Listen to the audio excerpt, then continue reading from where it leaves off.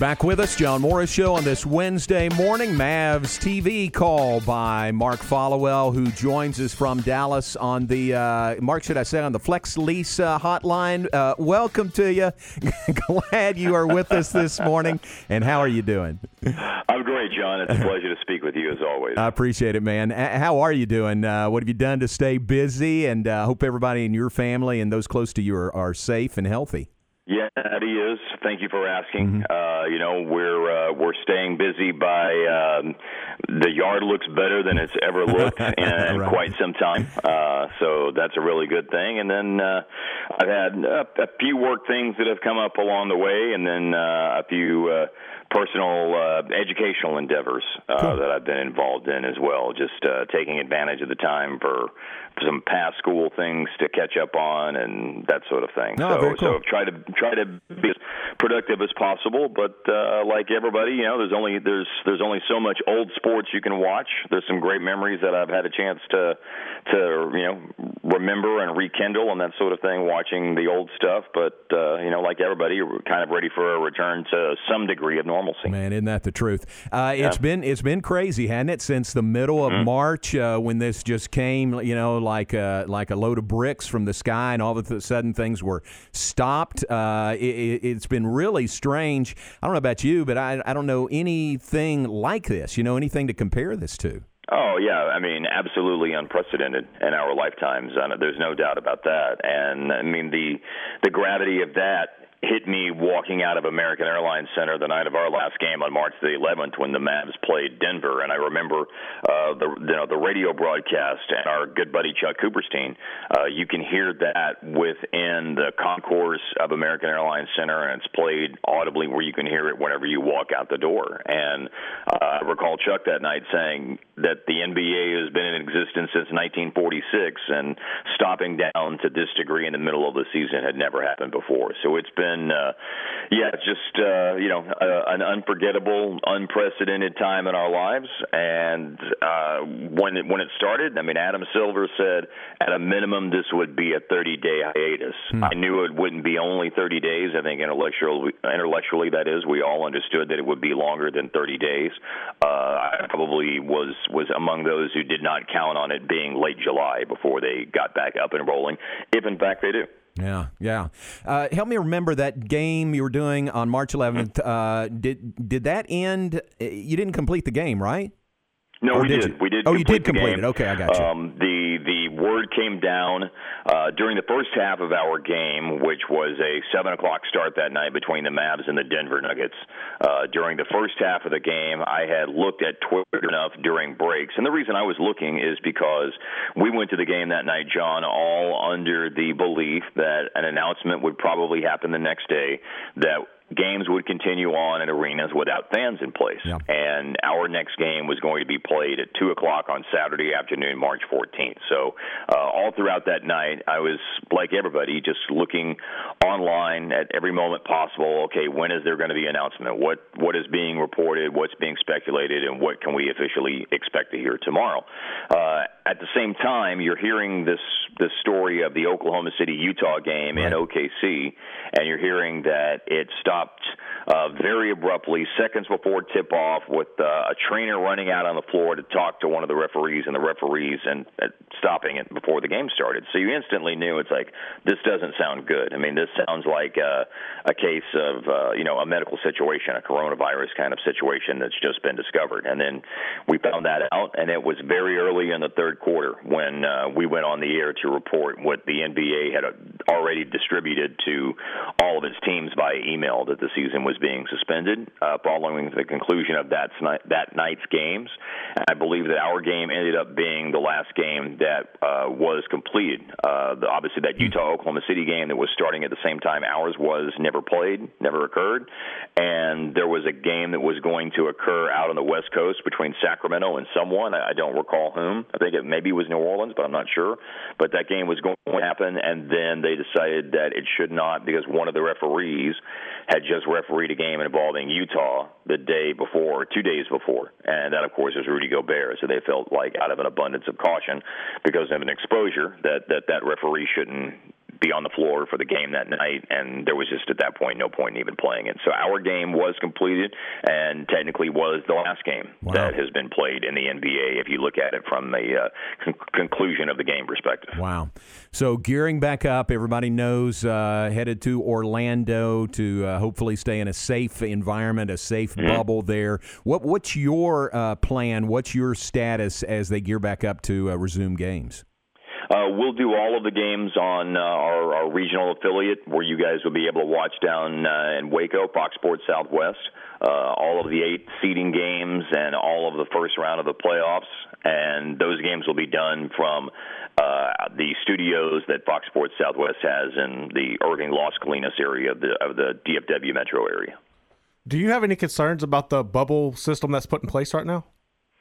Sure. I mean, I don't think you can avoid having concerns whenever you see the high case numbers that exist in Florida right now. And, I think we all intellectually understand that, case numbers alone are not a complete picture of everything when you're looking at it from a public health standpoint. Obviously, you have to look at hospitalizations and ICU admittance and positive test rates and et cetera, but all of those things are obviously trending in a bad direction as well. But the case numbers, to me, represent something to be concerned about for the bubble, just because there are going to be people that work for Disney that are part of the running of the operation, the maintaining of the hotels, et cetera. And so they're going to be coming and going. You can't quarantine people like that for 2 and 3 months at a time, obviously, because you're talking about. I read this from the head of the union that the head of the union of Disney employees, and they pointed out, look, we can't quarantine our workers that are going to be in this bubble for 2 or 3 months, because we're talking about people in positions that are paying $15 an hour, that are single parents who have multiple children, and there's just no way that we can do that. So there are going to be people that come and go, and there are protocols in place where there's not supposed to be any interaction between those people and the players. They would never theoretically be in the same place at the same time if all the protocols are followed, but there's still just the possibility of you never know. When it's out there more, it being coronavirus, when it's out there more, then obviously there's more of a chance of it penetrating into the bubble and getting somebody sick and causing a chain reaction of events. So sure. I mean, every day from now until this thing is hopefully completed, there's going to be an element of nervousness for me whenever it's like when you see this Woj thing on Twitter, it's like, oh, is this bad news? So it's no doubt. I have said to many people, I've coined the term pragmatically optimistic. And I'm optimistic by nature, but you also have to be responsibly realistic about the hurdles that exist here. So hopefully it will turn out, but it's going to be a nervous few weeks and months for everybody involved with the NBA. Speaking of that optimism, how optimistic are you that we'll actually see a championship game?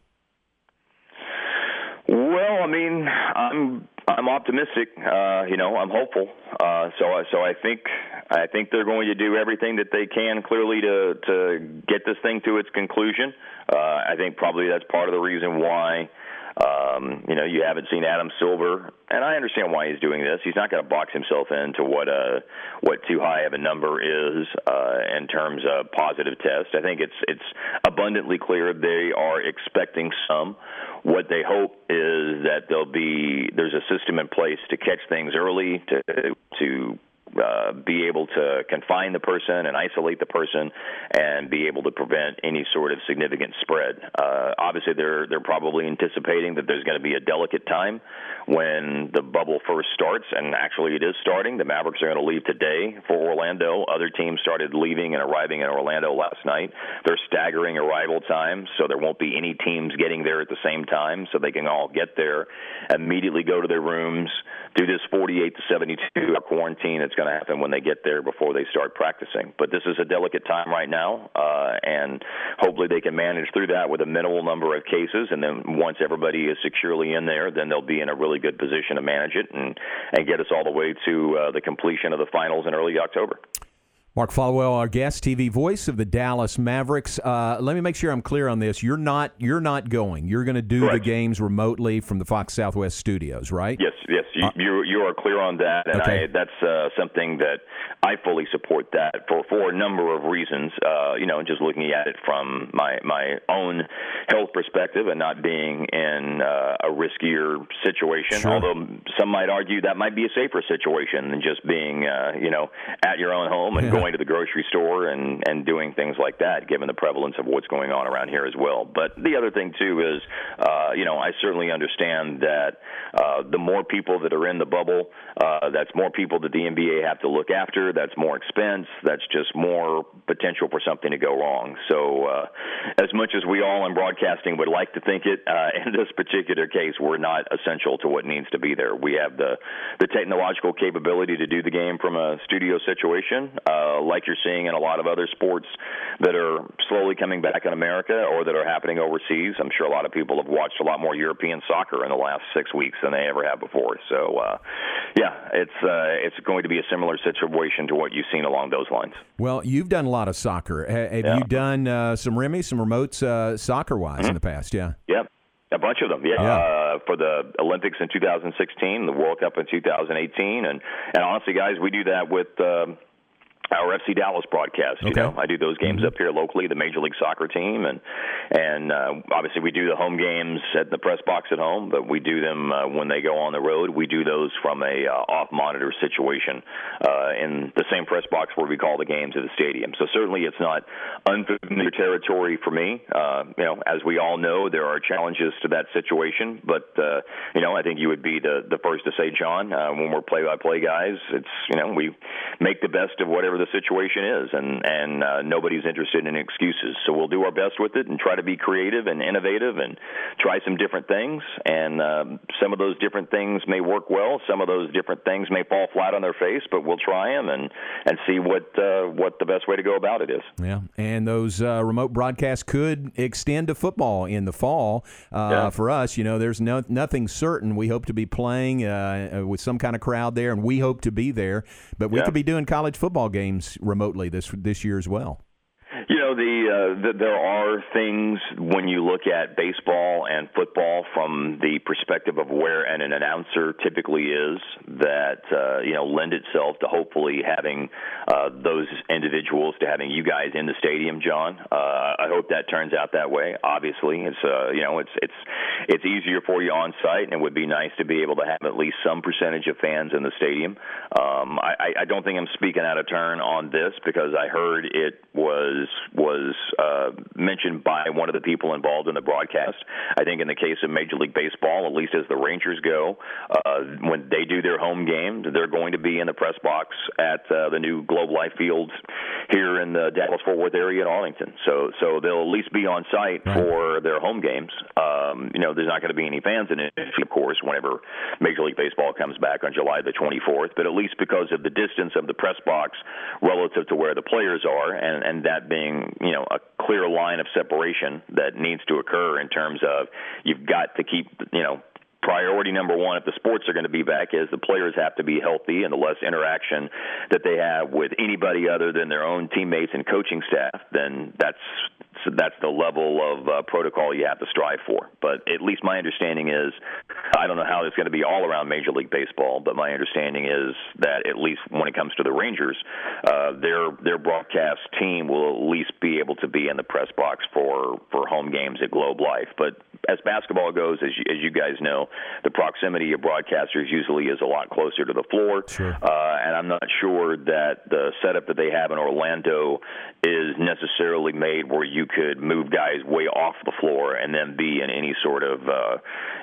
structure or facility that exists in those arenas that are at the Wide World of Sports complex down there. Those just initially weren't designed for something like this, and so they're doing their best they can to get them ready from a technical standpoint and an NBA basketball standpoint to put the game on. But from doing a broadcast on site there, that's just not really a tenable situation for the NBA. When you look at the playoff structure, how it's going to be set up this year, and coming back, and all the teams are going to be rusty, does that help a team like Dallas, who has two young stars and a great group of role players, have a legitimate chance at winning the championship? I probably wouldn't go that far. I think the way it's helped Dallas is that Luka was really banged up before the break happened. He had missed some games sporadically, not a long stretch of games, but games here and there, back-to-backs and things like that, because he was dealing with an ankle injury. He was dealing with a thumb injury, and just, 2/3, actually at that point, really 3/4 of a season worth of heavy workload and high minutes and a lot of responsibility when he was on the floor and just general fatigue. So I do think the break helped him from that perspective, from just recuperating from nagging injuries. But I don't know that there's any sort of unique advantage for the Mavs that they're young. I'm glad they're going to get their first playoff experience. It's a shame it's not going to be under normal circumstances where you're going into hostile arenas. And I suppose you could say that sort of levels the playing field in kind of an NCAA tournament mindset where you're almost at a neutral site and anything can happen, and you don't have the home road crowd dynamic playing a role here. But I don't think I go into it having illusions that all of a sudden that's going to vault the Mavs. And the situation for many of these guys, their first time into the playoffs, and given the talent that exists on other teams, it's hard for me to envision that puts them in championship conversation. I think it puts them in a position where they're a tough out, and I think they're a team to be reckoned with in terms of really matching up well with teams in the first round of the playoffs. But beyond that, we'll just have to kind of take it one step at a time before we start talking about bigger possibilities than that. Mark, it's great to hear your voice. Great to visit with you. Stay safe, and we look forward to seeing you back on the air here in the next few weeks. Well, I'm looking forward to it, and it's a pleasure to catch up with you guys. And same best wishes to you guys on the show and to all of the listeners down in Waco. Everybody hang in there. Appreciate it, man. Thanks very much. All right, Mark Followill, the great voice of the Dallas Mavericks on television.